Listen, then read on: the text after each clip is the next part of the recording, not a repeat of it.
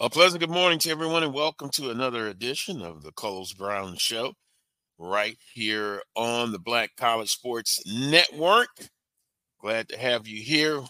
Here's what's coming up on the Coles Brown Show. I simply call it the guest menu.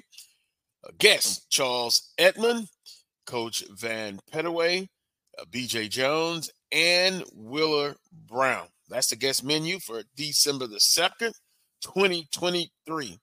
Here's simply what's trending on the Coles Brown Show. The 2023 SWAC Football Championship is today. FAMU hosts Prairie View A&M, but boy, weather will play a big part in this football game as we speak. Showers, thunderstorms throughout today, and according to the weather app, right before game time, it should be a nasty thunderstorm coming through. But the game must be played and will be played. We're crossing our fingers. SWAC Football Championship 2023. FAMU hosts Prairie View A&M. Southern University wins the 50th annual Bayou Classic, 27-22 of Grambling State. We'll definitely get into that football game last week at Southern University, and both Grambling State wrap up their 2023 football season. Then, following the Bayou Classic a couple of days later, Grambling State fires Coach Hugh Jackson after 2 years. Oh boy, 2 years again. Southern, Grambling State. Now, we'll get into that, I'm sure. And SWAC postseason awards were listed. We'll get into all of that. SWAC Football Championship, FAMU and Prairie View. Southern wins the 50th annual Bayou Classic, and Grambling State fires Coach Hugh Jackson, and SWAC postseason awards. We'll talk about all of that. We'll be joined now by Charles Edmond of the Alcorn State Radio Network and a Grambling alum. Charles, good morning to you. Good morning, Carlos. I may look happy externally, but I'm still a little ticked off and teed off based on what happened 7 days ago. But good morning. Good morning. Yeah, well, you predicted Grambling State, and I know that's your alum, and I wasn't surprised by it, but 27-22, victory by Southern University, and just interesting things happened during the game, before the game, after the game. But if we look at attendance, 64,698. So a very good attendance once again for the 50th annual Bayou Classic. And that attendance of that football game beats all of the first round of the FCS playoffs. But you know, that's nothing new. We've talked about it for years. But outstanding attendance for the Bayou Classic. Also, I predicted last week that Noah Bowden would get the start. He got the start, and he has a lot of potential. And I think he'll get better as he plays more. We'll see for the 2024 season going into the spring. He perhaps has his handle on that starting quarterback position. For Grambling State University, their season ended 5-6 overall, 4-4 in the conference. Southern 6-5, a winning record, 5-3 overall. But I guess for Southern alums, and I guess I can't speak for all of them, Charles, but I will say this. Great to get the win, the Bayou Classic. 6-5. Me personally, that's never an acceptable record. It's a winning record, still, but they go out with a win. Now looking forward to who will be the next coach. And when I tell you, I've gotten text messages, phone calls daily. Who's it going to be? What do you think is the criteria? Who's interviewed? Who's going to make the list? Is it going to be a committee? Is it going to be Coach Banks, the director of athletics, making a direct hire? Those are just kind of some of the questions about this coaching search. We'll get a little bit more into that. Got a little bit of information, but it's kind of been quiet per se. Got to really work the sources to find out some information. I did receive a phone call. Well, I made a phone call and got one back from now a member of the Board of Supervisors again, your good friend Tony Clayton. Oh. And I tried to get some information. He agreed to come on the show. So we did get that settled. So we'll see. Good morning to everyone who's watching in as well. But Southern University defeats Grambling State 27-22. Now, Charles, if we look inside the numbers, and we won't bore everybody with a lot of numbers, but some telling numbers. Grambling State rushed for 249 yards. Southern University 86. Passing net yards, Southern University 231. Grambling State 183. Total offensive yards. Grambling State 432. Ran 78 plays from scrimmage. Southern 317. 56. So 22 more plays from Grambling State. Not surprised. I saw this all year. So what you saw in the last game is kind of what you saw throughout the season. You'll see what I mean. Penalties, 9 penalties for 84 yards for Southern, 7 penalties for Grambling, 40. Time of possession, 35 minutes and 15 seconds for Grambling State. Southern University, 24 minutes and 45 seconds. Third down conversions, 3 of 10 for Southern, 5 of 14 for Grambling State. That's from the team statistic. Individually, Bolton completed 50% of his passes, 13 of 26 for 231. 1 TD, 1 interception, leading the way on the ground. Kendrick Rhymes, 103 yards on 18 carries. He had a huge one in the third quarter, 73 yards on touch. And August Petrie with 4 receptions for 118 yards. Wow. I guess I was really surprised, maybe shocked, that Grambling State was able to rush the football that well against Southern University.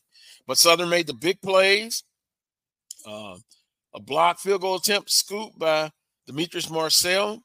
Also, Jordan Carter, the Bowie State boys, is made a interception in the end zone. But if you look at it, Grambling State not being effective in the red zone. They had plenty of opportunities, and they didn't cash in on it. And so Southern, with big plays offensively, making key plays at key moments, were able to get this victory. But if you just – oh, yeah, Willa says, but we fumbled at the 1. Yeah, but other than that, Grambling State, I thought, blown opportunities. And Southern made plays when they had to, and they take the victory 27-22, Charles. If you just look at the stat sheet without even looking at the score, you would have thought Grambling would have won the game with all the numbers. Southern made the big plays. Well, first of all, congratulations to the Jaguars. The Bayou Classic's always a special event, the pageantry, the bands, the halftime, all that good stuff. Congratulations to the Jaguars. Overcame a lot those couple of weeks. Bowden getting the start, as you talked about, was huge. And I'm sure Jaguar fans were wondering, where was that all year long? I'm sure if he was given the opportunity, it might be a different story as far as the season. But it didn't happen that way. Bowden took advantage of the opportunities and made the most of it. Grambling moved the ball up and down the field. They were able to run the football, ran more plays, won the time of possession. won the stat sheet, but lost the game. You know, you could talk about the fumble at the 1 yard line, 1st and goal from the 1, didn't get it in. Okay. But I'm looking at 27-7 in the 3rd quarter. You didn't come out ready to play. I look at that. I give Grambling kudos for making it a game. But how come you didn't come out from the door? I look at that. And so based on that, you lose the game, and ultimately your head coach is let go, Hugh Jackson. And so, I mean, that's a whole nother conversation. We talk about coaches and coaching changes. We'll see where Grambling goes from here. We'll see where Southern goes from here. But as far as the Bayou Classic is concerned, Grambling just didn't come out ready to go. They made a game of it. They had a shot to win it. They didn't win it. Play calling at the end, you can question all of that. But I take a bigger approach. What happened at the start of the game? What happened? Why did 27-7 happen? And a game like that, you had 2 weeks to get ready. I'm sorry. I can't. It's just unacceptable to me. And unfortunately, and I've talked with Grambling Knights even within the last hour, that game cost Hugh Jackson his job. If Grambling had won the game, we wouldn't be talking about Hugh Jackson being let go. Coming off a big win like that, we can have the discussion about it. But I think a game like that, the way you lost it, you didn't come out ready. I think that ultimately was the final nail in the coffin for him. We can agree to disagree, but for me, I felt like the Bayou Classic, and I said it last week, Grambling, would they be pointed in the right direction under the Hugh Jackson regime? You win this game last week, I think you can say, okay. But then the way you didn't come out and play, I know you disagree. I know it's the overall body of work, 2 years, you improve. But if you win the Bayou Classic, I would be willing to bet that Grambling would probably give Hugh Jackson another crack at it. Now, from an administrative standpoint, the president is gone. Dr. Gallo is moving on. That's a whole nother discussion. But if you win the Bayou Classic, I think there will be some serious conversations in terms of let's give this another shot and see. Year 1 wasn't great. Year 2 improved. You win the Bayou. Fans are excited. Grambling Knights are excited if they won the game. I don't think that move is made. But it was made. They lost the game, so we're looking for a coach. But congratulations to the Jaguars. Job well done. 2 weeks to get ready. Bowden played terrific. His coach, Bruce Eugene, was in tears after the game from what's been reported. I don't know if he was tears of joy because his guy Bowden got the job done or tears of disgust because Grambling lost the Bayou Classic in the final seconds. I don't know. But congratulations to the Jaguars. And as a Grambling Knight, really, really disappointing.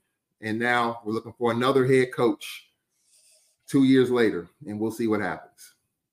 You know, it's interesting. Yeah, you mentioned that.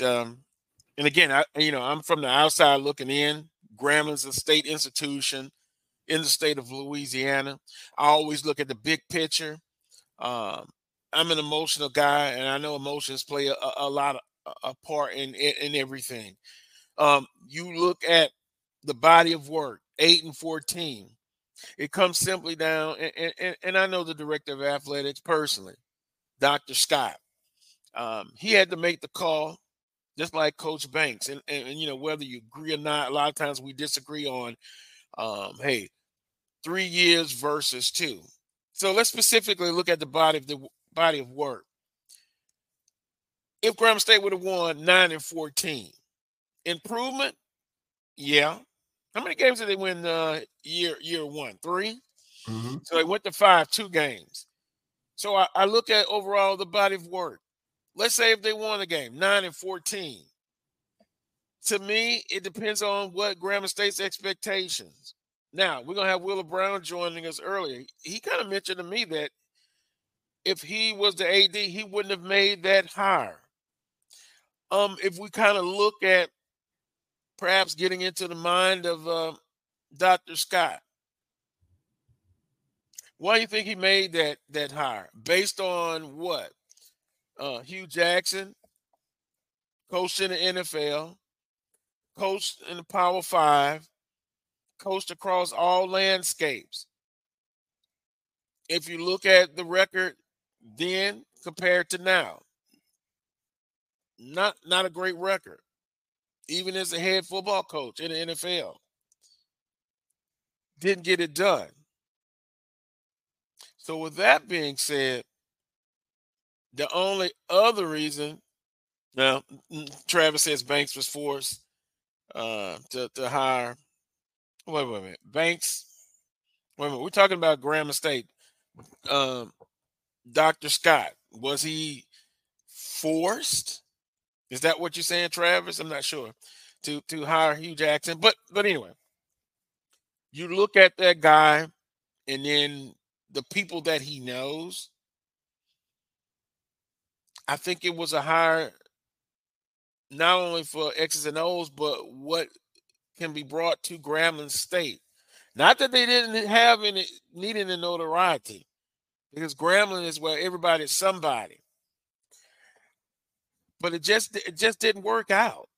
Again, from the outside looking in, 8-14 overall after 22 games.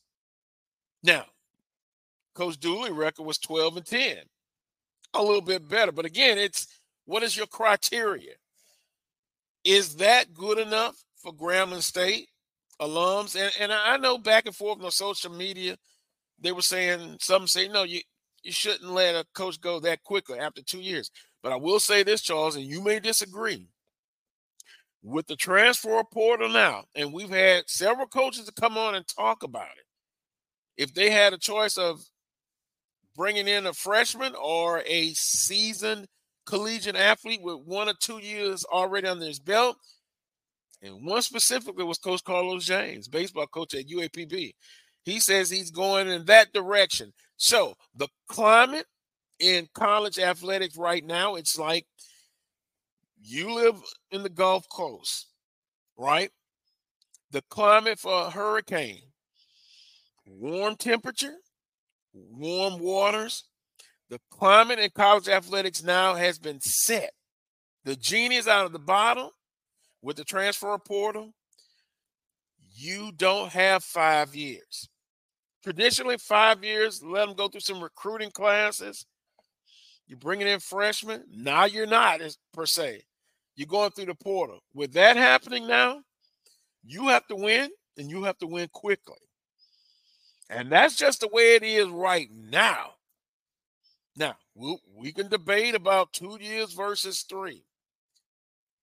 Coach Jackson, Coach Dooley gets a 3rd year. Do they win a championship? I've said previously, we gotta see production every year. They gotta get better, game by game. But I present to you the climate now is you got to win and win quickly. And in most cases, 2 to 3 years. If you don't, based on what your benchmark is, your criteria, you don't win. They're going to replace you. Whether it's right or wrong, fair or unfair, that's just the way it is right now. And quite simply, Grambling State, Southern, Texas Southern, they're all about to hire new football coaches, and they have to nail it. They really do. Well, I'll say this: if this quick hook is the way it is at HBCUs and your examples in this conference, Southern, Grambling, I think Texas Southern. You don't hear a lot of people talk about Coach McKinney being let go. He had 5 years. I think everyone agrees that was more than enough time. But if this is the way it's going to be for alums, for boosters, for donors, for administrations, get your checkbook ready, because you're going to be paying out and buying out coaches and assistant coaches. If you're prepared to do that, and they have a lot more money than I do, if you're prepared to do that, then go right ahead. But at some point, the well does run a little dry on that. At some point, someone is going to say, hey, I can't keep doing this after 2 years. I want to see if this thing is going to be a complete zonk or not. So at some point, you do run out. I mean, at LSU, you can afford to get rid of a coach after 2 or 3 years. Jimbo Fisher just got $78 million to go away. Terry Bowden got let go at ULM.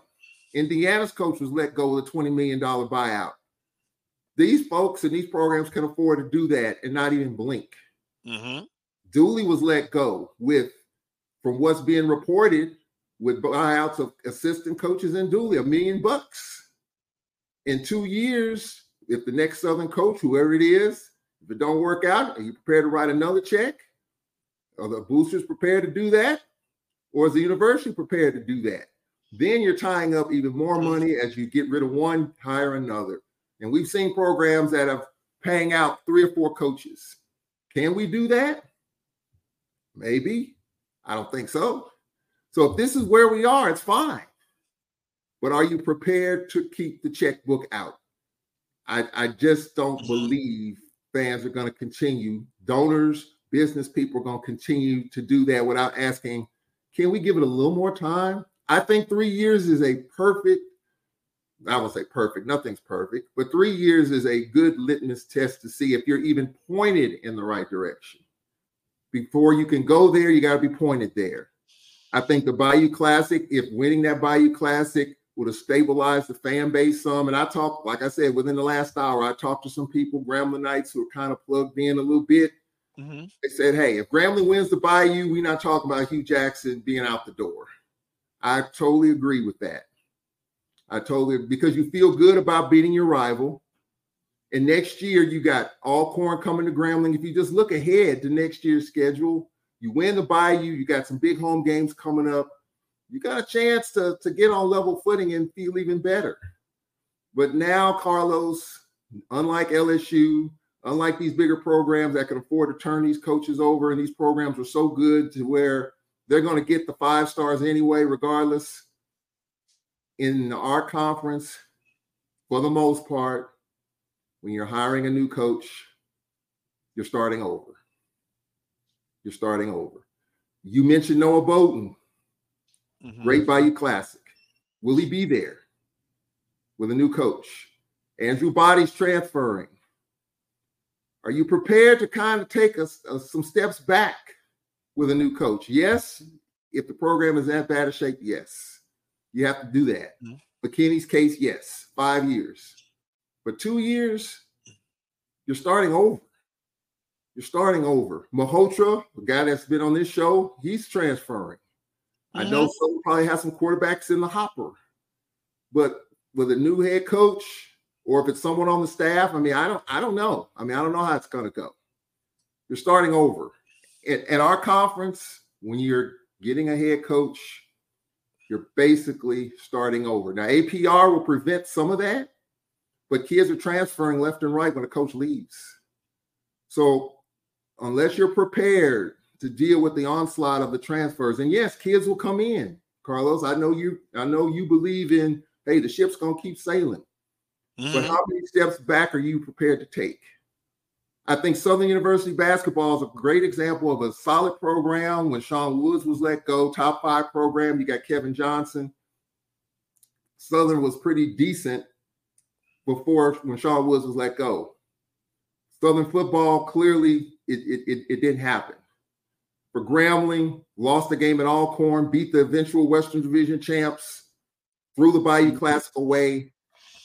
I think you feel like, for me personally, let's give it one more crack at the apple. Now, I'm disappointed that they didn't come out the Bayou Classic from the door. I'm still disappointed about that. Yeah, 1st and goal from the 1. Yeah, you got to find a way to get it in. But what happened 27-7 in the 3rd quarter? You didn't come out ready. But I still think if they had won that game, I think the fan base would have been satisfied enough to where let's give Hugh another year. And then with a new president coming and other dynamics in play, you can make the change maybe if next year's a zonk. But, hey, it didn't happen. So now you're prepared to probably start over again after 2 years. Southern is going to be prepared to possibly start over again after 2 years. Can we continue to do that? Can we continue to shell out the kind of money that's guaranteed to these coaches and assistants? Can we continue to do that? Texas A&M can do it. Alabama can do it. Georgia can do it. LSU can do it. Florida can do it. But can Grambling do it? Can Southern do it? Yeah, but is that really what is needed? That's my only concern, and that's my only deal. Well, you keep mentioning about having to start over. First of all, we can't even compare the LSUs and Alabama. That's just totally out of the conversation. It is what it is, once again, I think the climate and where we are in the climate right now, you have to win, and you have to win quickly. I would love to say 5 years, give them another bite of the apple. That's the way it used to be. It's not that way anymore. 2 years? And I told you 2. Yep, that's what it is. 2, maybe 3 years. There's no guarantee Grambling State comes back and wins a championship. You know, I said on this show that I thought Dooley would get a 3rd year, but he would have to win a championship. And did I feel confident enough that he would be able to do it? I didn't think so. Grambling Knights have to speak for themselves. You know, give him a 3rd year. Are you confident enough that Grambling could win a championship? Or is it even is that even a goal for Grambling State? Is it in year 3 to get 2 more games better and come up to 7 wins? Is that good enough for me? But I'm not a Grambling alum. I know for Southern, 7 games a year winning, that's not good enough for me. Winning a championship every year, that's not realistic, but in the conversation. You win 7 games. Okay, so let's 7 games for me, no. 7 games plus a division title? No. We're talking about 7 games. Because most likely 7 games in a division title are not going to happen. Every now and then. Hear me clearly. 7 games every year, that's just not good enough for me. Carlos Brown saying that. 7 wins? You mean 7 wins? No. I need more than 7 wins every year. And guess what? Athletics and the way athletics been run, sometimes it seems like we're stuck in the 80s and 90s mode. And talking to Dr. Cavill, those days are gone. You're going to have to adjust. And the model has changed. Resources, you talk about alums. Alums should be given anyway. And I know there's been some, mistrust. I don't want to give a lot. But you still need alums to give back. That's not going to change. Can they do better, Charles? Exactly. They can do better. And we all they can do should. Better. Yeah, we should. But college athletics has changed. Yeah. And you're going to have to adapt. And if you don't, you're going to be left behind. I know it's a tough job, a director of athletics. I know it is. But you're going to have to put a team together. If you're an AD and your strong point is not a business background, then somebody has to put together a staff that, associate ADs, marketing, branding, fundraising, all of that. It takes a team effort. You can't be stuck in the 1990 modes. I'm going to drop the 80s mode. In the 90s mode. Yeah. Unfortunately, it is the climate. Again, I'm going back to that point. You don't have 5 years to win. Yeah. And God bless Texas Southern. Coach McKinney went 5 years. Didn't get it done. They decided to move on. Yeah. So, I don't know. I would say 5 years is a lot. I mean, that is a lot to ask, and that's a lot of time. But is 2 years enough time to say you got to win a championship or a division title in 2 years, considering players transfer out, considering that I'm going to say start over because players are leaving and you got to come in hitting the ground running, and hitting the ground running at our schools is tough because you got to learn the landscape. And that's why year 1 is always tough. I text you earlier, Jay Hobson was a classic example of someone that was hired on Memorial Day 3 months before the season started. And we were in the Eastern Division race in year 1. And in year 2, we just took off. And from there was history until Jay Hobson left to go to USM. And so it can happen, but it very rarely happens. And so I just think that there has to be a little bit of an acclimation period. And yes, you have to win now. We all would love to win now. But when players leave, you gotta hit a home run in recruiting. You're coming in late. You're trying to figure out the landscape. I just think there has to be, at least in 2 years, show something. And in year 3, if you're trending in the right direction, then you can think about moving forward. And I agree. But if you don't, then yes, you have to pull the plug. But those first couple of years at our schools, usually it takes time. And 2 years, I think, is enough time. So 2 years, to me, you got your feet up under you. You're figuring out your administration. You're figuring out your fan base. You're figuring out your boosters and your student support and everything that's around you. It just takes a little time. And I think 2 years to me is a good deal. 4 years, a lot of time.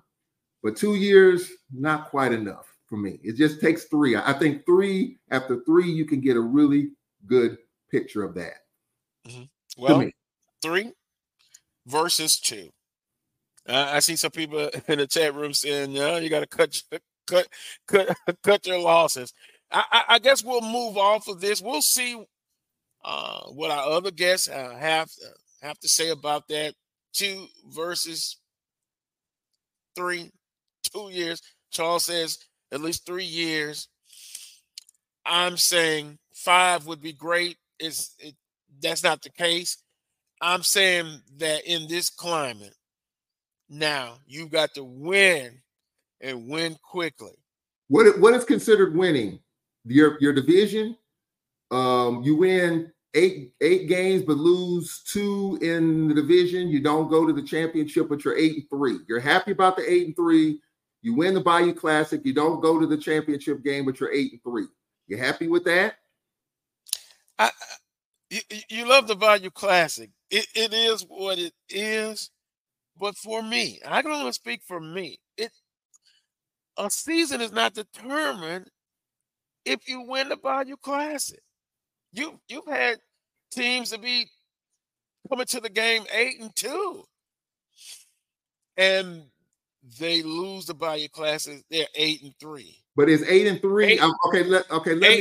Eight wins to me. Again, I can only speak for myself. Right. As a Southern alum, 9 wins, 10 wins every season. Is that realistic now? Probably not, but it's a goal. Travis said it's the way you're losing, Charles. Yeah, I get that. I mean, I guess it just goes to I guess it goes to what is your criteria. Yeah. And then I guess you have to go to each fan base. Yeah. You know, if you ask Mississippi Valley State alums, they probably going to have a different goal and give different benchmarks. Yeah. But I'm willing to bet FAMU, Jackson State, Southern, I don't even know. I guess put Grambling State in there and Alcorn. What is the criteria for you to be successful? Is it some championships every other year, always in the discussion? Is 6 and 5 satisfactory to you? 7 and 4. I'm just saying, Charles, as a Southern alum, 8 wins every year. Okay. 9 wins. I'm smiling a little bit more. 10 wins, 11 wins, always in the conversation. Playing for a championship. Is it realistic to win a championship every year? Because everybody's competitive. Everybody's trying to win. But it's just based on what's your criteria. What is a winning program to you and your fan base? Yeah. Well, I'll say this, Carlos. Our fan base has been so spoiled because we won 6 straight division titles, and it is an ugly feeling when you're not in that conversation. Mm-hmm. And so for us, it's about, of course, winning your big rival games, the Gramblings of the world, the Southerns of the world, the Jacksons of the world, the Valleys of the world, getting those done. And yes, we beat Jackson State. We didn't get to where we needed to be. Some of our fans are happy about that, but I interviewed our defensive coordinator. It's posted out there on social media. He is still thinking about that Texas Southern loss, how we just did not come out to play at all. And so the fact that, you know, you're basing it on division titles, and we didn't have a shot. You know, our fans had canceled hotel rooms because a lot of our folks thought we would be in Tallahassee right now. I could be coming to you from Tallahassee right now. And it was because of that Texas Southern game. So our fans expect to be competitive. Our fans expect to win your rival games, and our fans expect to be in the division hunt, if not hoisting the Western Division title every single year. And so, yes, our fans have that high expectations. Now, I haven't really heard our fans talk about 8 wins, 9 wins. I just think they just want to win the rival games, win the big games, and get to the SWAC championship game. I don't hear a number. As far as for me. But, you know, wow. I want to get to the championship game regardless of how we get there, because when you can't win it if you're in it, whether you back in or whatever, because those things do happen. Sometimes, you know, the football gods are on your side sometimes. And this in this case for us, we are our own worst enemy. We're our own worst enemy because we lost to Texas Southern. And the Prairie View loss also is coming back to bite us too. If we win that game, it's a different story. So for Grambling, look, they beat the Western Division champs. Apparently that didn't amount to a hill of beans in the grand scheme of things. But I think the Bayou Classic, based on people that I've talked to at Grambling, if you win the Bayou, it's a tough conversation in terms of letting Hugh Jackson go if you win the Bayou Classic. But, you know, that didn't happen. We'll see what happens from here. I just hope whoever the next hire is, it's got to be a slam dunk at Grambling. It's got to be a slam dunk at Southern University. You've got resources invested in getting rid of the coaches you have in place now. You got to get this one right to buy the coach some more time. But in 2 years, if you're making this decision again, it's going to be some more head scratching, because now you got more money tied up in the coaches that are no longer on your payroll. Well, it's going to be interesting. I'm kind of looking at the comments in the chat box, and I know, have some that believe, hey, you cut your losses and you move on. Then you have some that will say, yeah, 2 years is kind of quick. But at the end of the day, you got to win. You got to have the resources. You got to make the right decisions. And I will say this again. Those who are looking to hire new coaches, they got to nail it, because their job will be on the line if it's not done. Look, you got to start over. You got to start over. I wouldn't call it starting over. I would call it retooling, you know. And with the transfer portal, you have kids that leave every year, even when the coach is still there.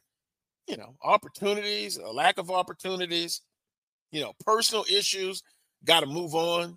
Graduated in grad school, want to seek another opportunity. You just got to step it up and move on. But that transfer portal, NIL, all of that is now part of college athletics. And with that being said, it's changed.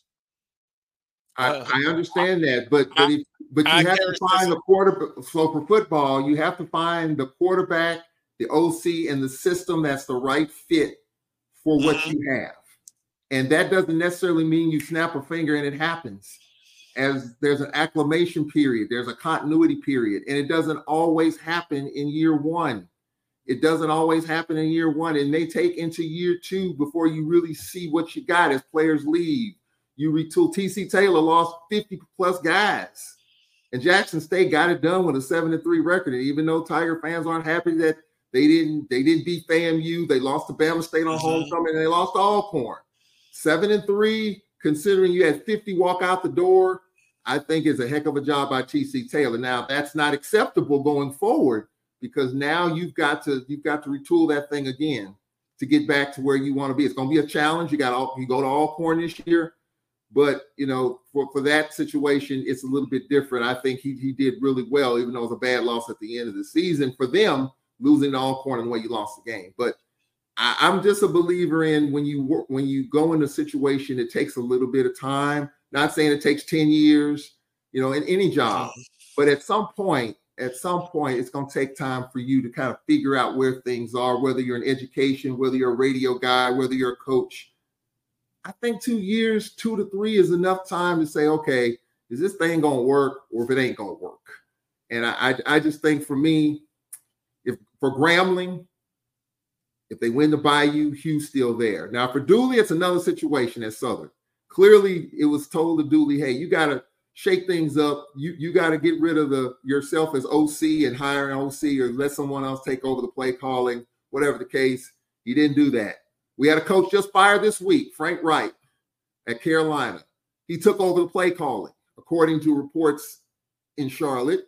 He wasn't doing the play calling. He started taking it over in the last few weeks. The minute that happened, everyone in that building figured his time was short and he was fired. So I get that. I get all that's a different situation, but still, you got to make adjustments. I agree.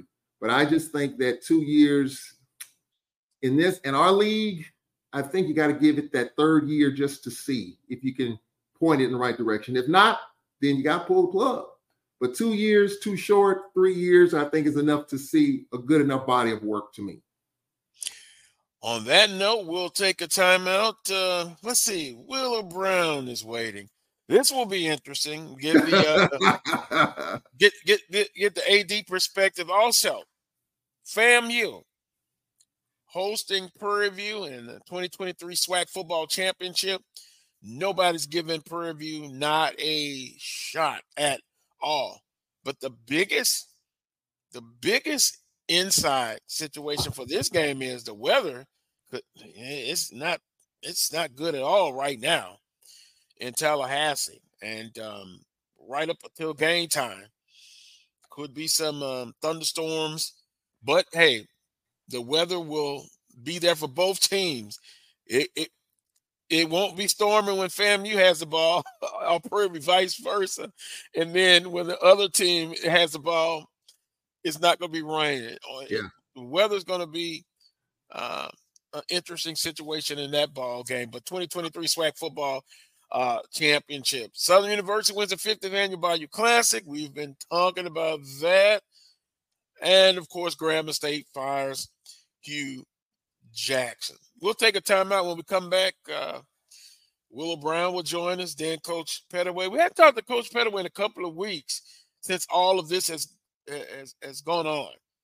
But as you can see, agree to disagree, the culture, the climate of college athletics, man.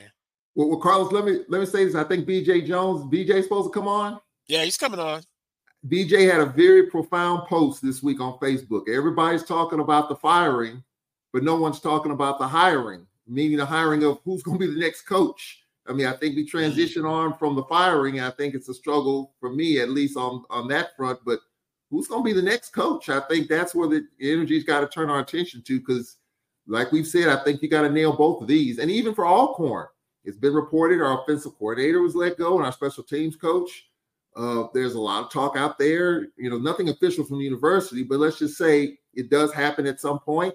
Who's going to be the OC? You got Jason Phillips, who was co-OC this past season. Will he be elevated to the OC? We got to hire an offensive line coach. I think special teams, if all this is rumored true, that'll probably be promoted from within. So we got some stuff to talk about too, Carlos, and I think that's something that's probably going to be on the hopper as well. Well, they better nail it. Everybody better nail it. A big hammer? Got to nail it. Yeah. We'll get into some talk. We'll end the show about 10 minutes earlier, about 12:50 Central Standard Time. But we'll take a time out when we come back. Visit with Willow Brown. You're watching the Coles Brown Show right here on the Black College Sports Network. Supermarket sushi, really? No. Wait, Troy, you work here? I'm never not working. Like Head & Shoulders Scalp Shield technology, up to 100% dandruff protection, even between washes. Never not working, huh? Oh, Troy, you're such a good teacher. Yeah, I know. Never not working. Never not working. Never, ever not working. Are you serious? Never not working. Dandruff protection that's never not working. Head & Shoulders Scalp Shield technology. It's never too early to plant the seed, to share the tradition, and instill a sense of pride in your HBCU with your little ones. HBCU Pride and Joy Children's Boutique helps you share your school spirit with a wide selection of adorable kids apparel and accessories officially licensed from your favorite HBCU. Visit hbcupridejoy.com and follow us on all social media at HBCU Pride Joy on Facebook and Twitter. This is Brian Fulford. AD Drew and I are co-hosts of the BCSN Sports Wrap. We talk about all things related to HBCU athletics. From the games, teams, coaches, and fan interest stories, we cover it all. You can find our shows on Facebook at BCSN Sports Wrap, YouTube at MyJBN Online, and everywhere you listen to podcasts like Anchor, Spotify, Google, and Apple Podcasts. You can also find the show on the Jericho Broadcast Network's app. Make sure to download. We look forward to you joining the conversation and being a part of the show. You're looking for the latest information on Southern University sports, the Southwestern Athletic Conference, and HBCU athletics. There's only one place to go. Tune in to the Carlos Brown Show, exclusively on the Black College Sports Network.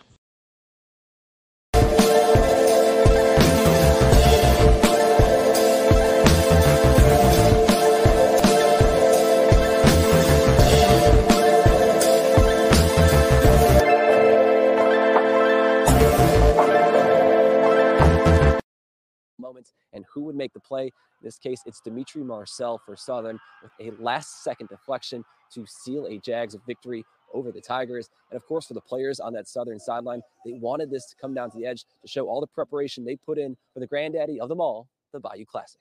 We love the moment on us. Like, weight on our shoulders, that don't really faze us. Like, we want the big moment. Like, every player, like, some type of players want the ball in their hands or one want the game on their back. We love that. That turned us up even more. It was a bunch of film study. I knew he was going to do a fade, and I knew he liked to be physical. So I just stayed inside, and I baited it. I waited. Especially that last series. That's hard for asking a defense to do what they had to do. And for those guys to step up and answer the bell, hats off to them. Hats off to the entire team because it's a team win. I'm grateful to have been at Grambling and had some success over there and to be able to come over here and do my thing. And I got 2 more years, so I look forward to the future and what it holds for us. With all the turmoil on the Bluff the past month, from losing the top spot in the SWAC West to firing Eric Dooley, I think interim head coach Terrence Graves put it best. This game heals all ills, and it certainly will for Jaguar fans. We'll have the bragging rights over Grambling until next time when they play the 51st Bayou Classic here. You know, that was interesting. We really hadn't talked about it much with Coach Graves winning as the interim coach at Grambling State, interim coach at Southern University, and congratulations to the staff and that big victory. Yeah, and the Bowie State guys, Jordan Carter transferred in.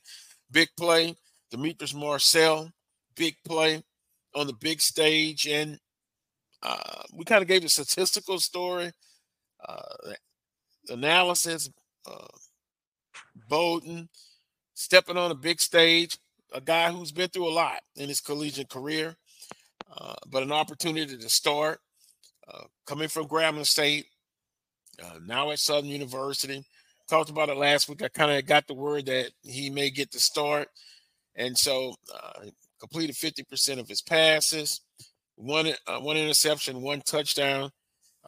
He did well. He did well. The future looks bright for Noah Bowden. With that being said, Southern University 6-5 overall to wrap up their season, 5-3 in conference play.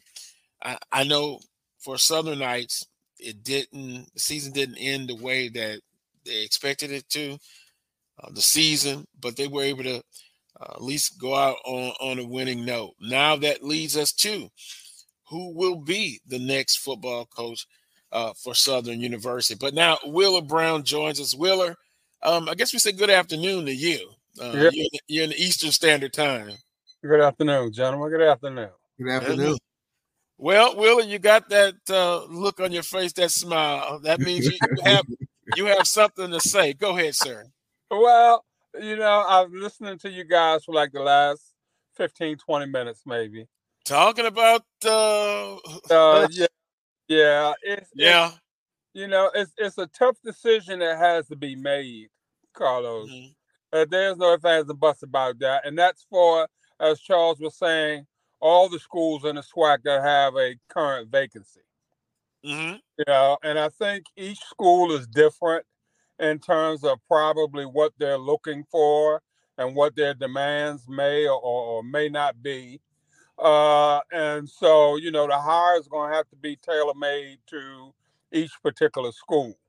If I was advising anybody, and I'm not, by the way, I would definitely have a list of what I'm looking for in my next head coach, whether it be head coaching experience, the ability to, recruit quality athletes, the ability to develop, quality athletes, the whole 9 yards that go with that. And, and there's going to be certain things that I'm going to be looking for. What I'm not going to do, Carlos, is to invite a whole bunch of people into the process. Yeah, I think you kind of get yourself in trouble by doing that. I mean, you got some people that you trust in this game, some football people that you trust that know football, that know, what it is that you're looking for, that sort of thing. I'm not going to have 15, 20 people whispering in my ear about who I should hire, that sort of thing. What becomes an issue, and we all know this, and I stated at the last time I had the opportunity to speak with you guys, was that, you're not going to bat 1,000 in a hiring game. Okay? But for people that are on the clock right now, they need to bat 1,000 because the last hire didn't work out. So they're not going to be able to strike out on this one because they've already used their 3 swings. So for Coach Banks and Dr. Granger at Texas Southern and Travion down at Grambling, they had the hand in the last hires. That obviously did not work out. So they're going to have to definitely go back to the drawing board in some way, shape, or form. Find out what was wrong, what went wrong, and and they're going to have to get it right this go round. And there's no margin for error at all. Now, I'm not going to say I've been in that situation, but I've been pretty close to a situation like that, and it's difficult in terms of how you figure out ultimately which way it's going to go. But each school has its own criteria in terms of what the needs are. If I'm at Southern, I'm looking for a guy that has had head coaching experience. I think that's got to be a must. And I say that because the fan base is fickle, and I'm not saying that in a negative way. And they kind of want success as soon as possible, that sort of thing.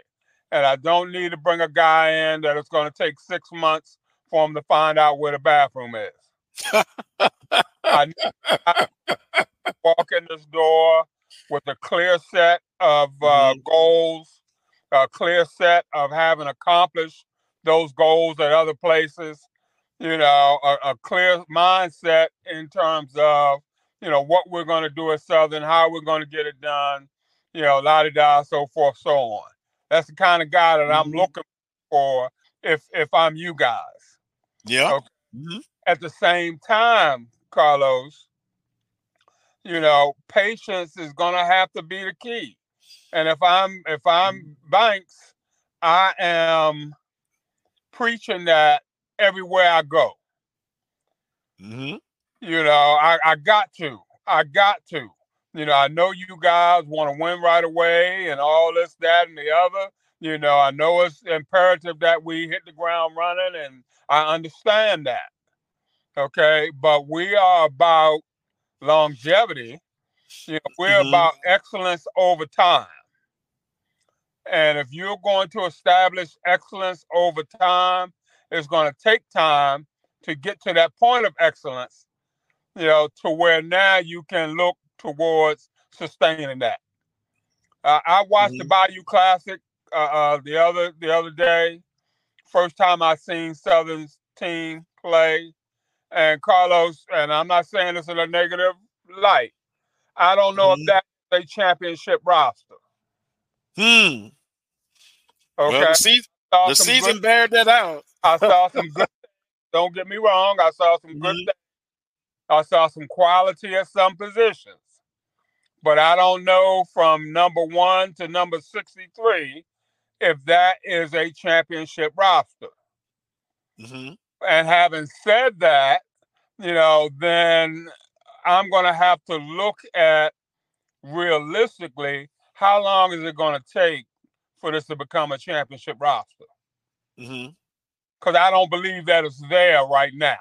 I don't think nobody picks that ball up and come in next year, and now all of a sudden we're 9-2, 10-1, we're in a SWAC championship game, going to Atlanta for the Celebration Bowl. I don't see that right now. Nor do I see that at Grambling. I see a major rebuild at Grambling. So anybody that thinks that they're gonna get the job at Grambling and walk in there and then all of a sudden they're in a SWAC championship game next year, that sort of thing, those are unrealistic expectations. And I'm not listening to any potential coach in the interview process who's going to tell me different. I'm not hearing it. I know it's not there. You just saying that so I can give you the job. That sort of thing. Not listening at all. And we know that Texas Southern hasn't been to the championship game in I don't know how long. So anybody that comes in the door in the interview process preaching that they're going to do this, that, and the other next year or even the year after, okay, I'm putting their resume in file 13. We know what file 13 is. What is that? Trash can. The trash can.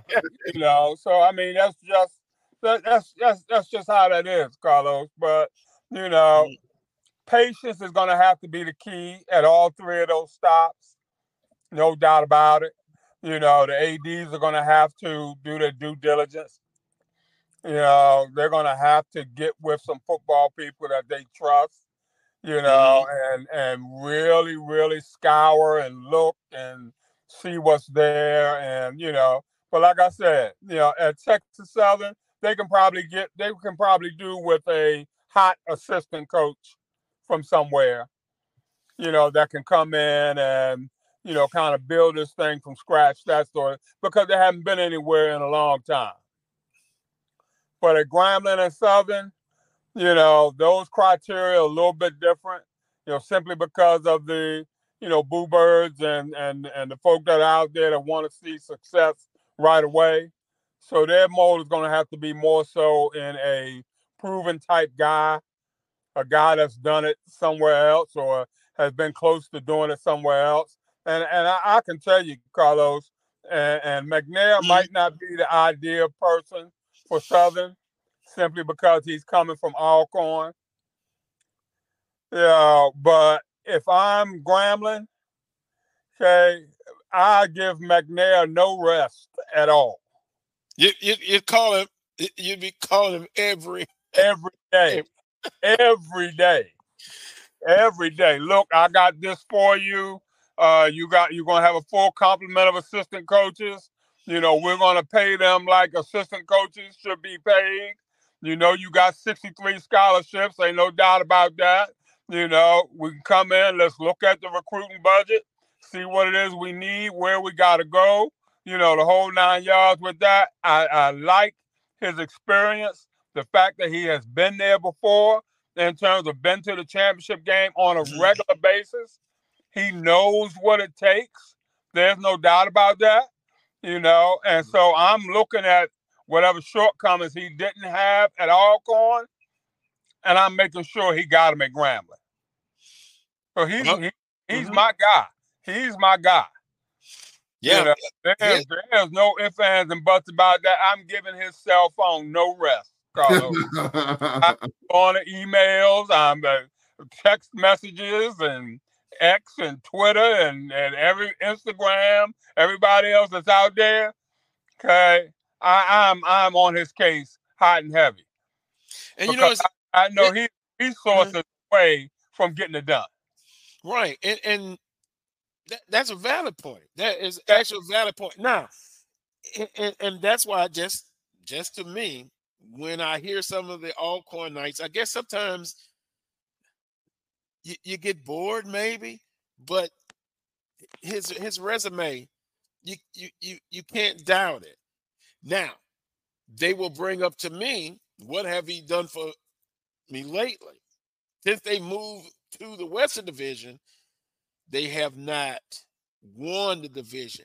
However, there are some things that he is trying to work with and work against, and we all know what that is, from the political standpoint of going through a president, AD, not having the resources, but still, he's done an outstanding job. And he's been fighting. You won't have no disagreement with me. He's been fighting the resource battle since time itself. And I'm sure in the back of his mind somewhere, he's thinking, man, what I could do, if I had the full complement of everything. If I had a full complement of staff, if I had a full complement of 63 scholarships, what are the things that I could do if I had those things? And when you're worried about whether or not the bills are going to get paid, or are we going to be able to leave the day before for a particular game, that sort of thing and stuff, those things wear on your mind, and am I going to be able to get this kid or that kid? Is he going to have enough Pell Grant money? Am I going to be able to find, a few dollars here and there to take care of this, take care of that? Am I going to be able to get the assistant coach that I want at $50,000? Knowing that somebody else is willing to pay him 70 or 75. I mean, if you don't have those things to worry about as a football coach, hell, you're in hog heaven, Carlos. And in spite of that, if I can interject, there was one year we opted out. We had that run in which we won the 6 straight division titles, the back-to-back SWAC championship games at home, and then COVID hit, and then we opted out. So that, how many steps back do you take on that when you opt out, and then you have to kind of recharge and all of that, and the issue that he made public about the lack of trainers and all of that. And despite all that, he plowed through, didn't make any excuses, and he did the best that he could to try to get things back on track. And since coming to the West, guys, it has been a struggle. It has been a struggle. This year we had it in our sights and we let it slip away down in Houston. That's where we left the division title down on the field in Houston against Texas Southern, where we just didn't show up basically for that game. So I think, Coach McNair's name has been mentioned prominently. He hadn't talked to me about it, but I think he knows that people are looking at him, but he loves Alcorn though, and he wants to make this thing work. And he does. And he does. And the love that he has, it's almost hard seeing him somewhere else. But one time I talked to him off the record, he said, if you want to know, ask me. Speculation about going this place, that place, come to the source. So his resume shouldn't be doubted. Him as a coach shouldn't be doubted. That's off the case for discussion. We don't even have to discuss that anymore. Now, whether he wants to make it and go somewhere else, I think that's going to be up to Coach McNair. But valid point, Wheeler. Valid point. And I will also say this, Wheeler. It's nice what you said about Southern and your observation on that football team, I can only speak for myself. Maybe unrealistic, but my goals is every year. And I think there's talent on that roster. Mm-hmm. Just was not disciplined. Do they have spots that they need to get better at? Oh, most definitely. Mm-hmm. Oh, most definitely. But my expectations will always be the same. 20 years doing this, I always look for 9 or 10 wins. Call me crazy as hell. But Carlos, that's just my expectations. I don't look at it. I don't look at it in terms of a set number of wins. I look at it in terms of being in the discussion. Hey. I've never seen a time over the course of the last 6-7 years or what have you when Southern wasn't in the discussion.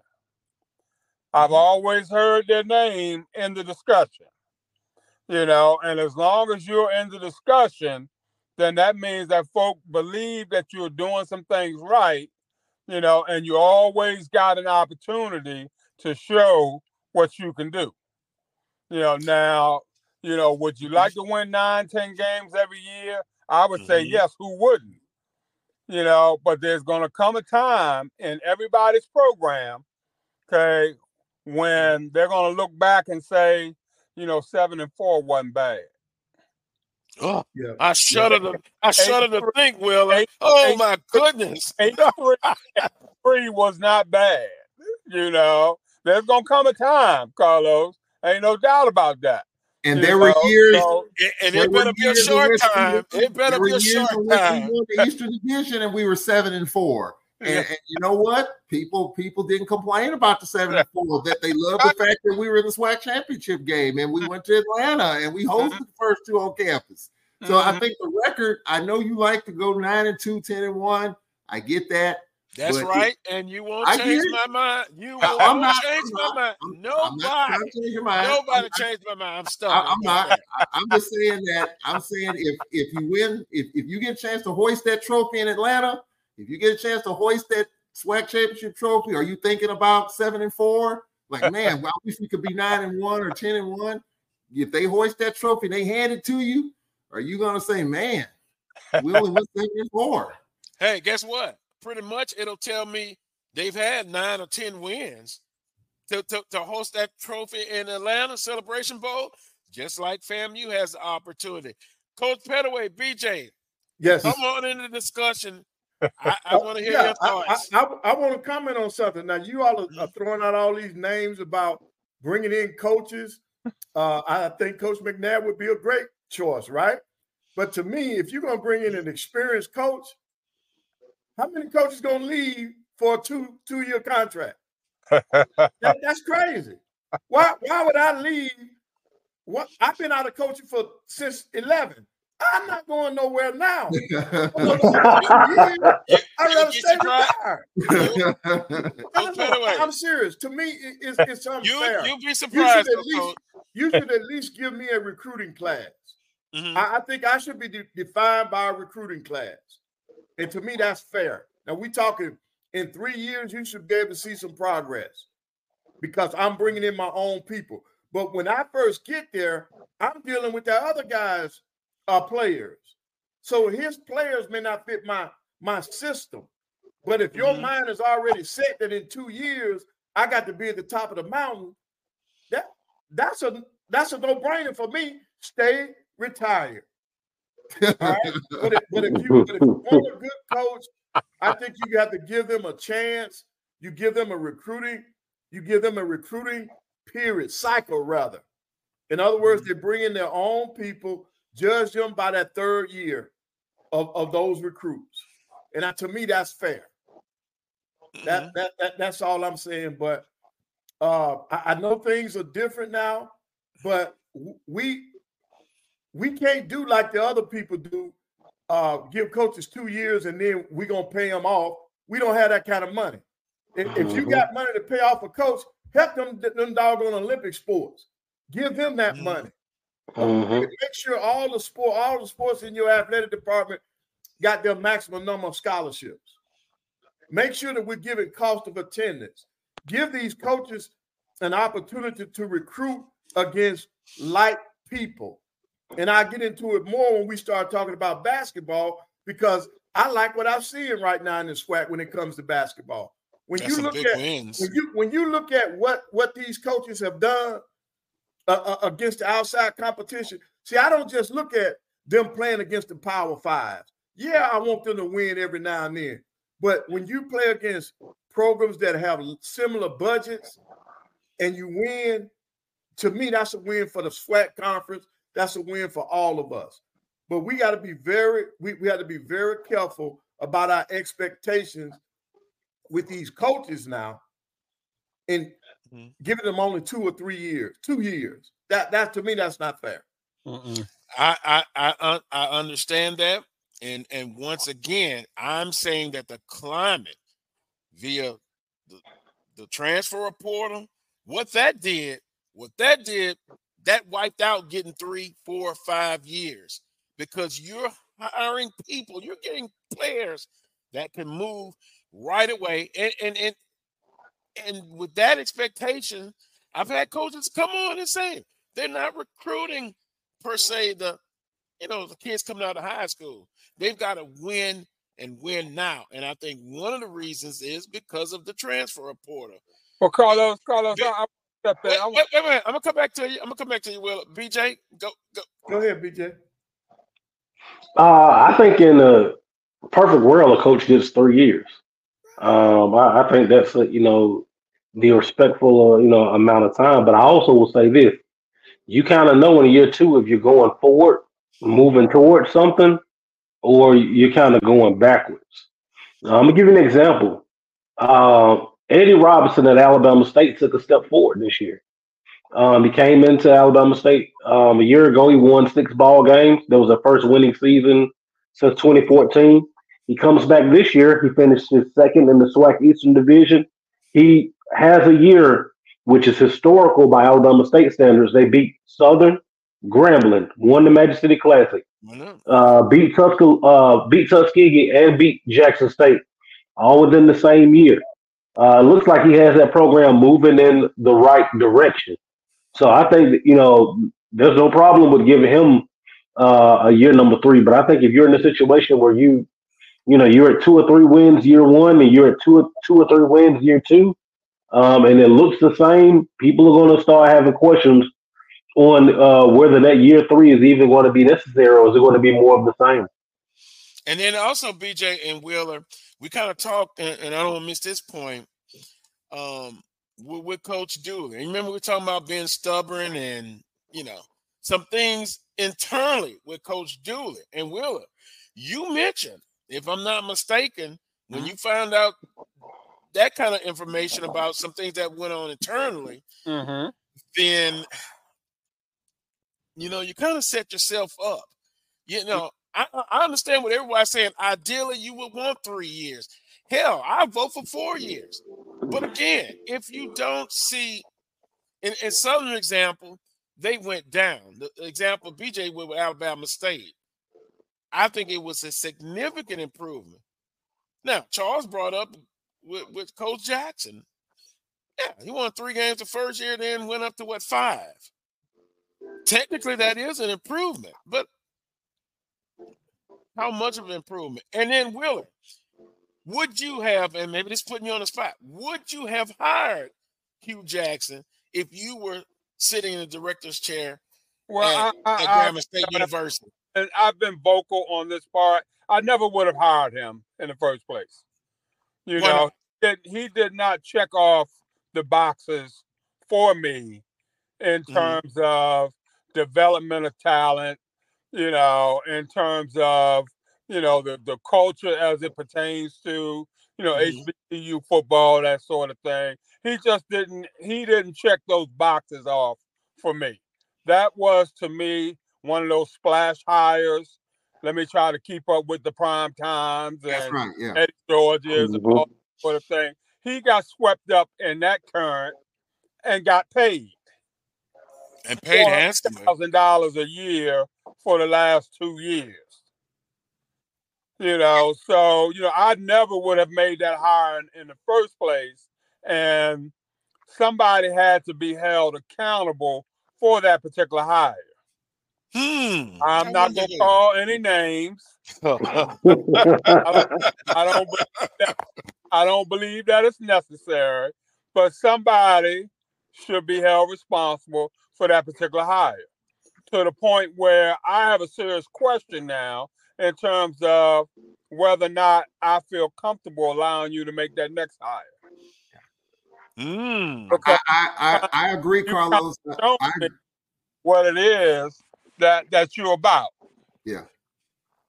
Now we're going to look for that next splash, or are we going back to nuts and bolts, blocking and tackling and, the basics to try to find this person who can come in here and get it done in our particular program. I'm not with flash and dash, Carlos. Yeah. That ain't me. I'm about, having seen nuts and bolts. Yeah. And that's what's going to have to be dictated out there in terms of what our expectations are moving forward. But there's a trust factor now, and I say this because I ain't in the game right now. There's probably a little trust factor with Coach Banks, in terms of, this next hire on him. There's probably a little trust factor there in some circles with Scott at Grambling, So they're going to have to answer those particular questions.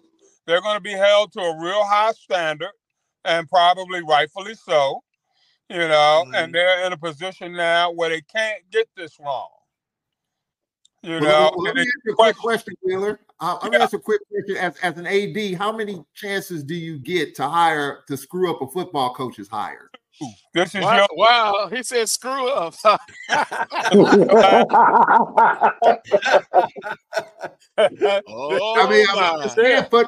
the money maker. I think so. This is it. Yeah. This is it.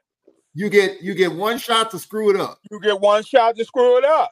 I'm not saying you got to bat 1,000. I've been on the record as saying you shouldn't have to bat 1,000, but damn, you ought to be close to about 800 or so. 775. 300 not gonna get it, Charles. Yeah. That's not gonna get it. We ain't bad dead in Baton Rouge, Wheeler. We ain't bad dead in Baton Rouge at all.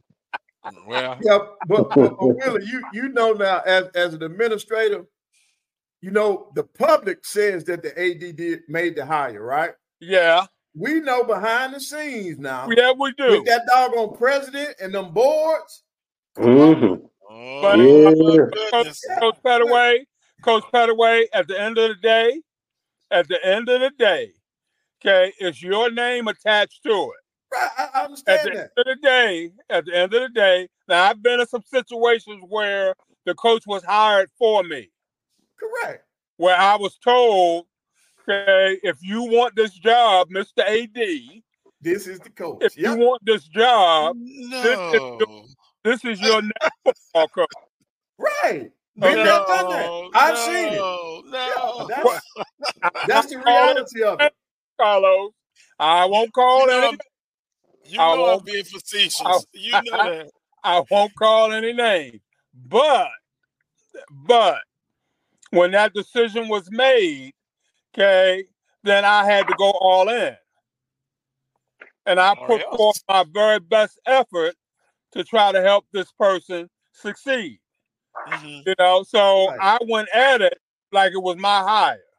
Right. Because and then if it doesn't work out, you still have to have to follow the sword. I gotta own it. Right. I gotta own it. And granted, he didn't do well. But the handwriting I thought was on the wall pretty much from day one. But he did not do well because I did not provide him the support necessary to do well. You did your part. No doubt. No, I held his hand pretty much every step of the way. And fought with them tooth and nail. At every press conference, I've never let him show up alone. You know, he always saw that he had the AD support in everything that he did, no matter how large or how small it was. He knew I had his back. I got a question with you, Wheeler. With you sitting in that athletic director's seat, when you have a situation like that, when the hire is made by a conglomerate of people that didn't include you, as an AD, kind of your back is against the wall, and you know if it doesn't work out, you're going to fall on the sword. And a lot of times you kind of know it's not going to work out because usually these hires are made for political reasons that have nothing to do with on court or on field performance. How do you navigate those waters as an athletic director?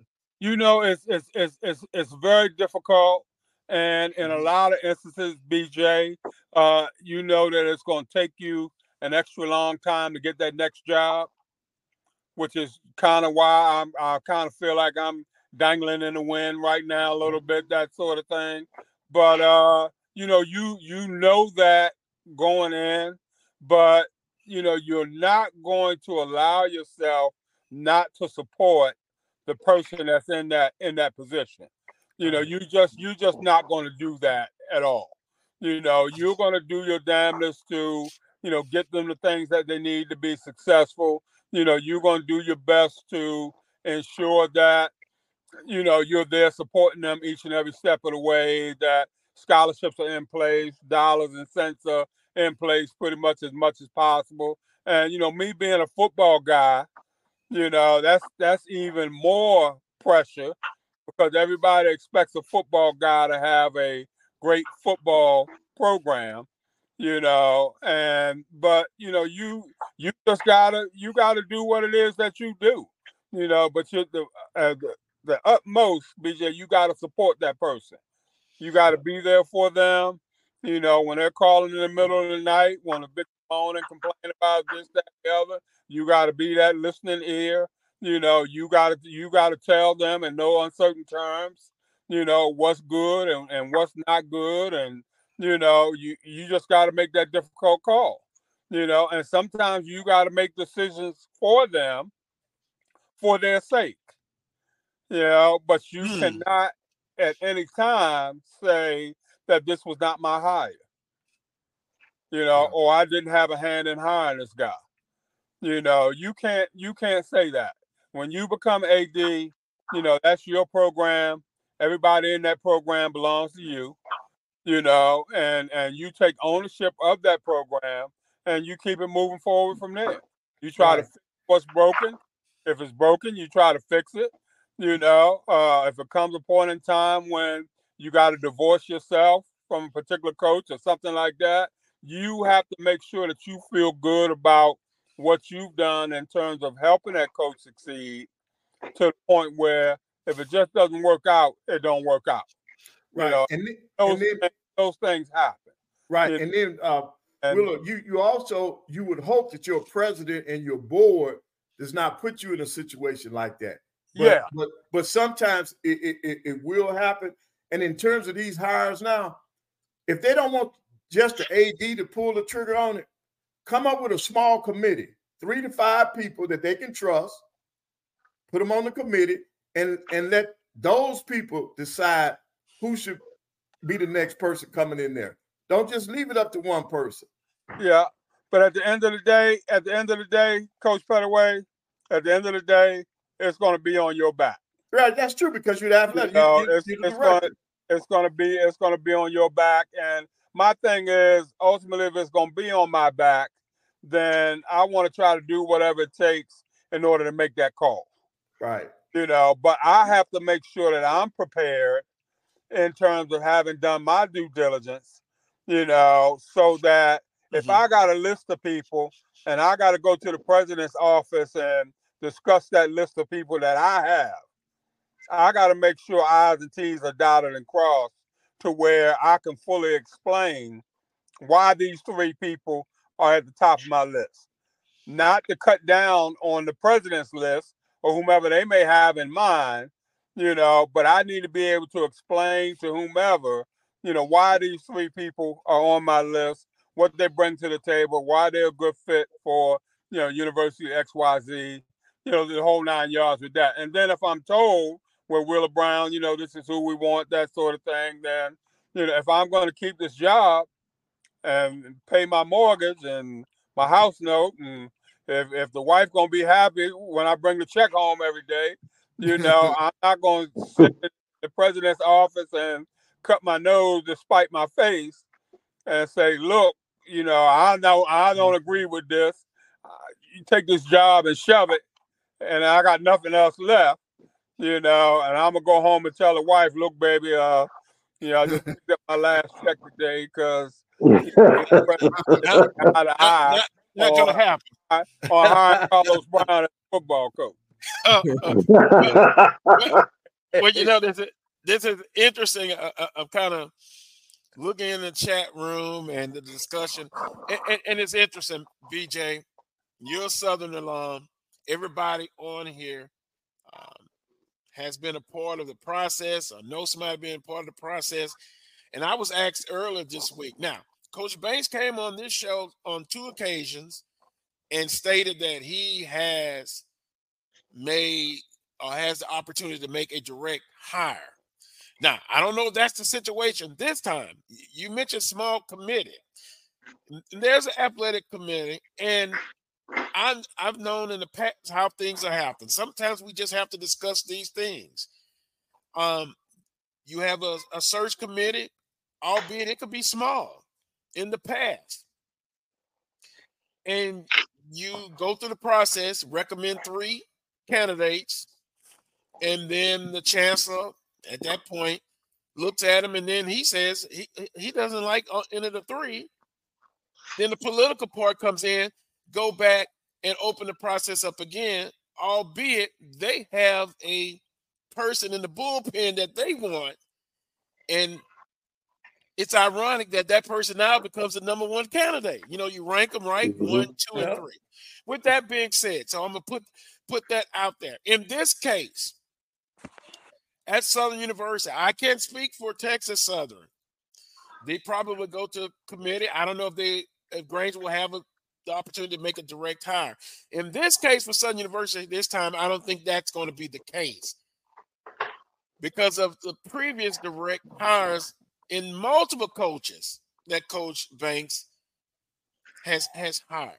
But again, for the record, he came on the show and said that he had the opportunity. He was allowed to make a direct hire.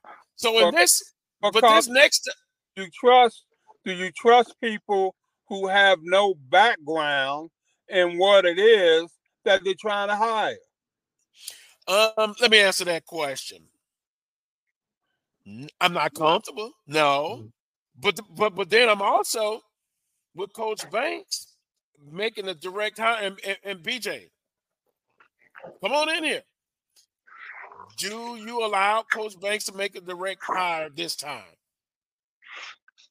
I mean, I'm going to answer the question for Wheeler. I don't trust anyone involved. Roman Banks' track record of hiring coaches have not been a good one.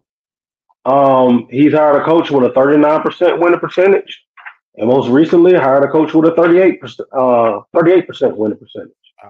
And those tenures, when it just started, one went how we thought it would go. And like I said, one is still his track record for hires ain't been great. But I will say this about the board. When they get together and put their heads together and they come up with something, it ain't been good either. As a matter of fact, it's been catastrophic for the university. And this is the thing that I would say. The problem that when we make board decisions, those decisions are literally made for the better of the 5 or 6 people in that room, and not usually what's overall best for Southern University or the student athletes. And that's a big problem that a lot of alums, fans have with a lot of decisions that are made at Southern University. Yep. Now, BJ and Carlos, now you all keep saying that you don't know if Coach Banks should be allowed to make this direct hire. Now, you're implying that he made the other hire, but I've been hearing that Coach Dooley wasn't his person. That wasn't the person that he wanted. So it wasn't. Right. So then technically this would be his first hire for football coach, wouldn't it? It might be, Coach Pettaway. It might be technically, okay, but in the court of opinion, public opinion. Yeah, I know. In the court of public opinion, right. The last hire was his, and so he's got to nail it this time. But my thing is, Carlos, criteria. What's the criteria for the next head coach at Southern? That needs to be put out there long and hard, and that needs to be said at every stop that everybody makes. This is the criteria that we're looking for. If it's previous head coaching experience or what have you, these are the things that we're looking for. Let the committee know these are the things that we're looking for. And we're only accepting the people who meet this criteria. So one out of three is not going to do. 2 out of 3 ain't going to do.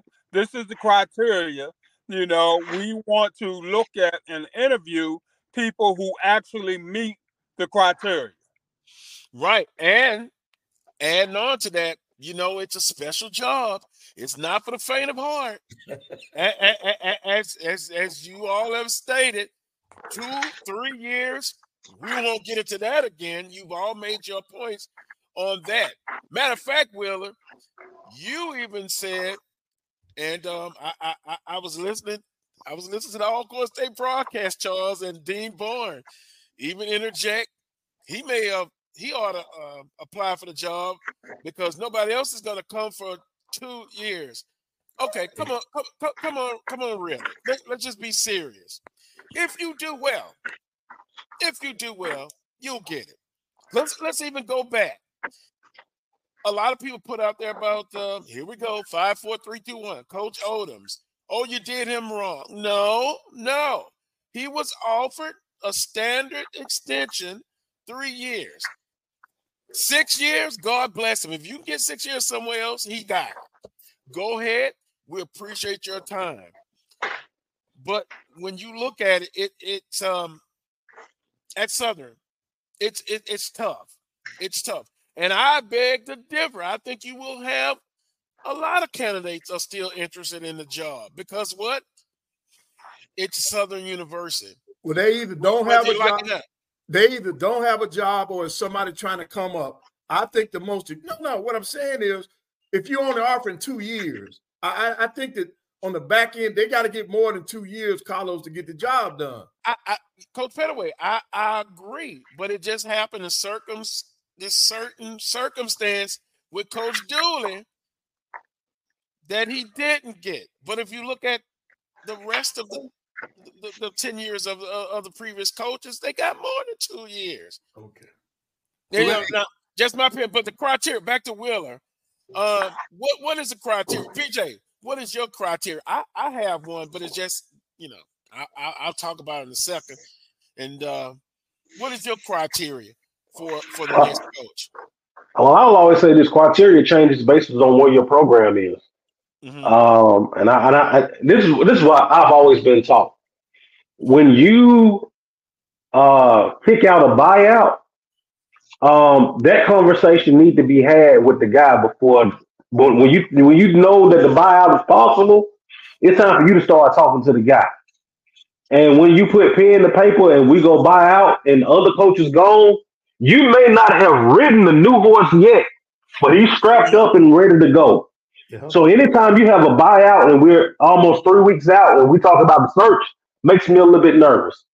Because I've been told from guys across the industry, when you buy out, that guy is circled and you seek it in. That's one of the reasons for buying out.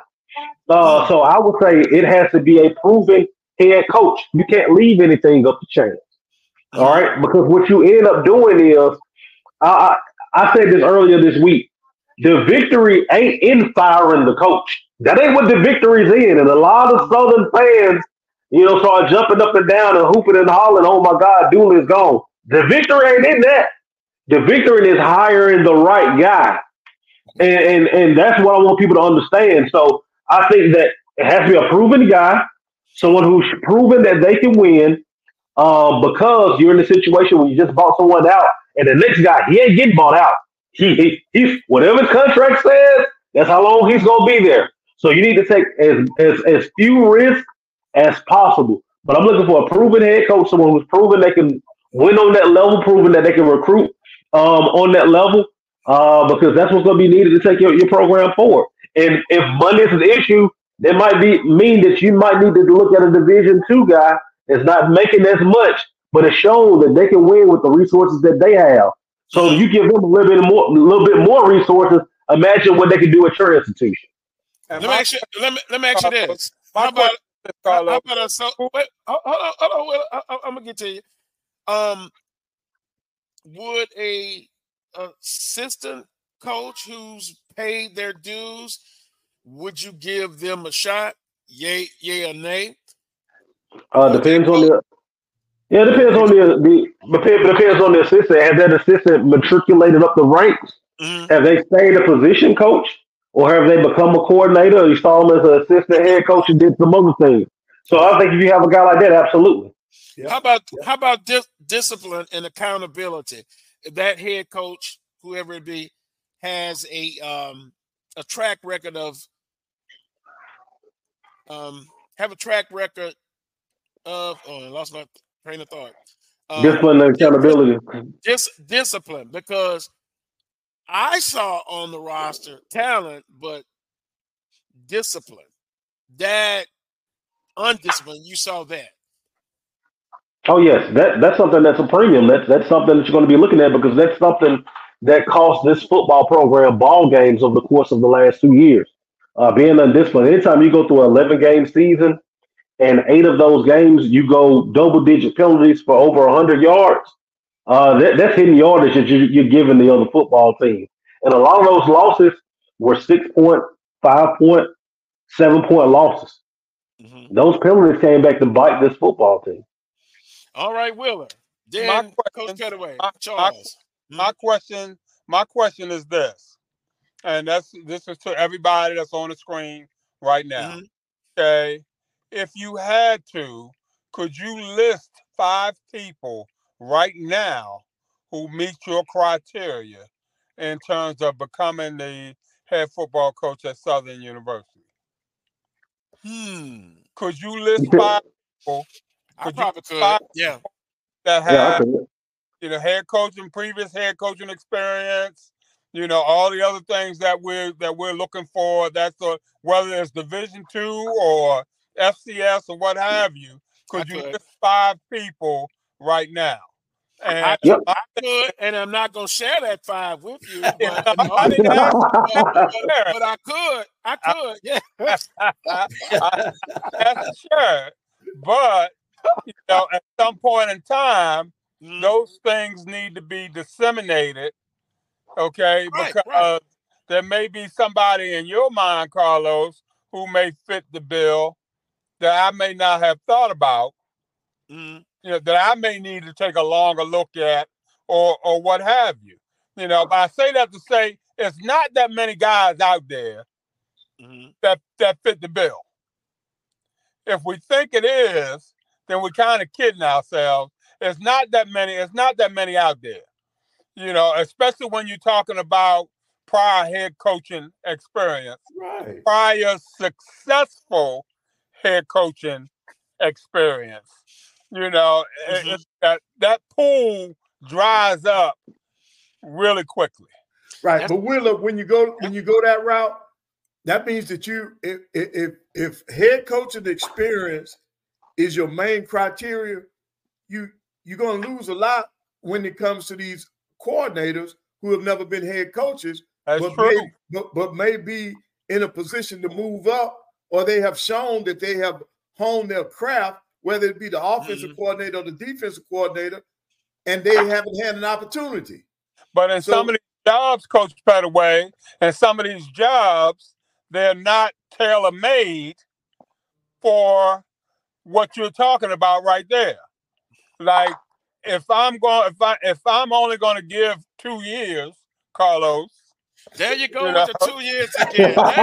There you go. Hey, if you show me in 2 years, that's not the trend. That's what Southern did in this case.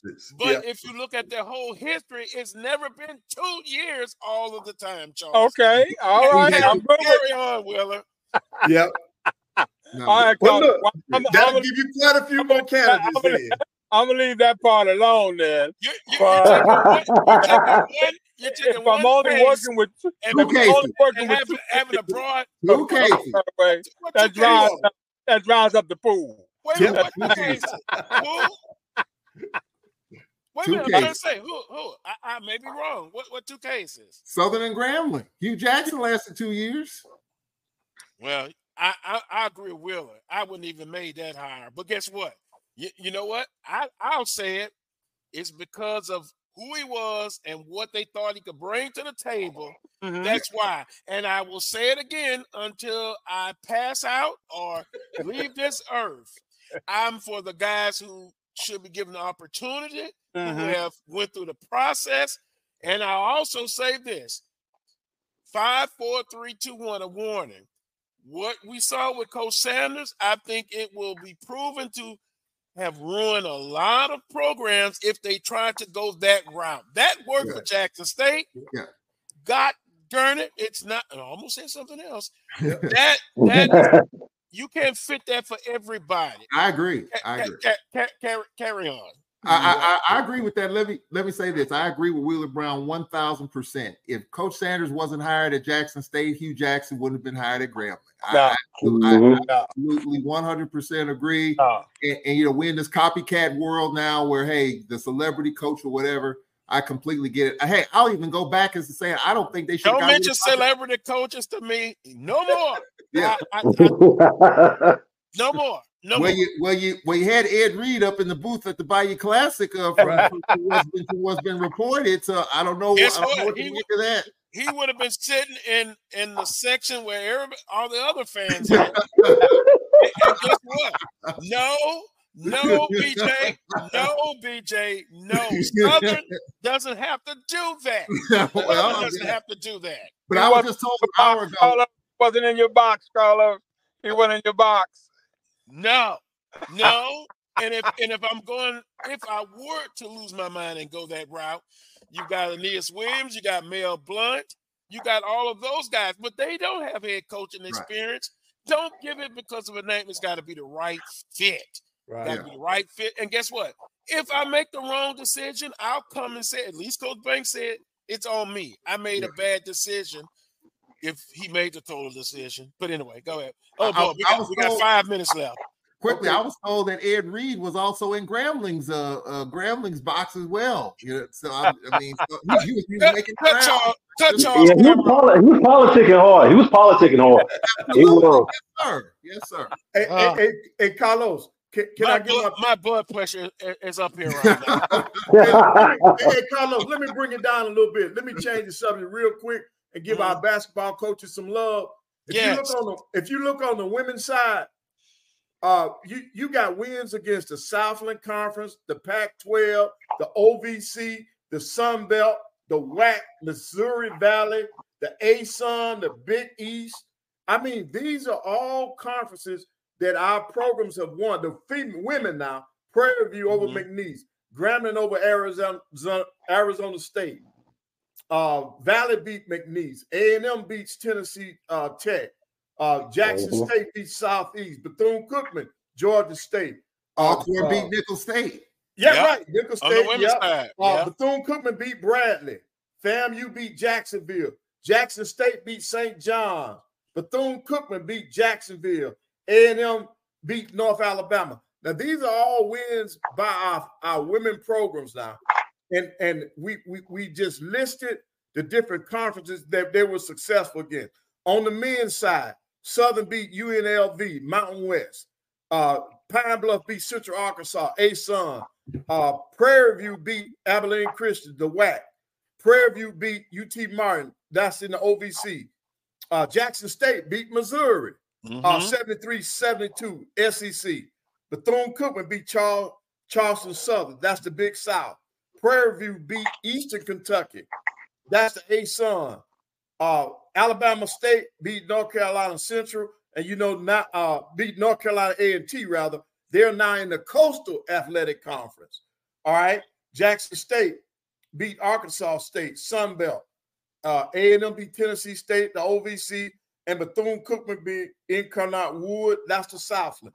So on both sides in basketball, we're winning games that are against other conferences and mid-major conferences. They're not all Power 5 wins, but we need to give them credit for what they've done so far. And Charles, man, we better be looking out for Bethune-Cookman, man.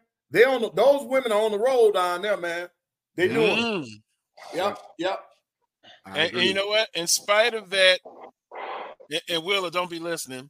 In spite of, they've done well in spite of getting those schedules loaded heavily, particularly on the men's side. Quickly, got 3 minutes left.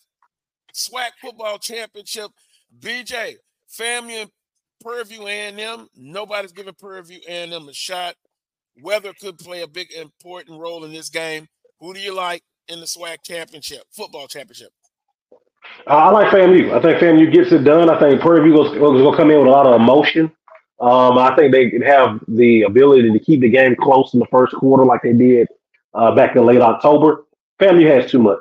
Right. Too much on the defensive end, off the defensive line, offensive line, up front, they're solid. The linebacking core is too much. I don't think that they beat them, by 39? I think they beat them the last time, 39, 38. But I think it's by 20 plus. Right. And I'm FAMU also. I think the Rattlers are going to have what it takes, particularly at home.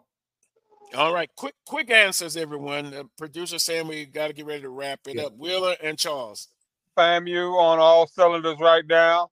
They're going to take that. FAMU, but it's not going to be a blowout like it was the first time. 26-21. 26-21, FAMU. Somehow I knew he was going to have it close. I really knew. FAMU gets it done quickly, in my humble opinion. Quickly. People have been asking about the Southern hire. According to my sources, that's that word. Tennis Berry has been interviewed. Mickey Joseph. That's all I could tell you. But I would have a wide net. It's like if you're a fisherman, hey, you drop a big net and you rattle it down. And contrary to what Wheeler says and Dean Barnes, that Southern football job is still very, very lucrative. And don't worry about the 2 years. Just throw that out. That's just something that happened this time. And again, I stated I thought he was going to get a third year, but find out some internal information. They decided to make a move, and you just have to go with it. Want to thank all of the guests. You see them on the screen. Producer Melanie, all of those in the chat room.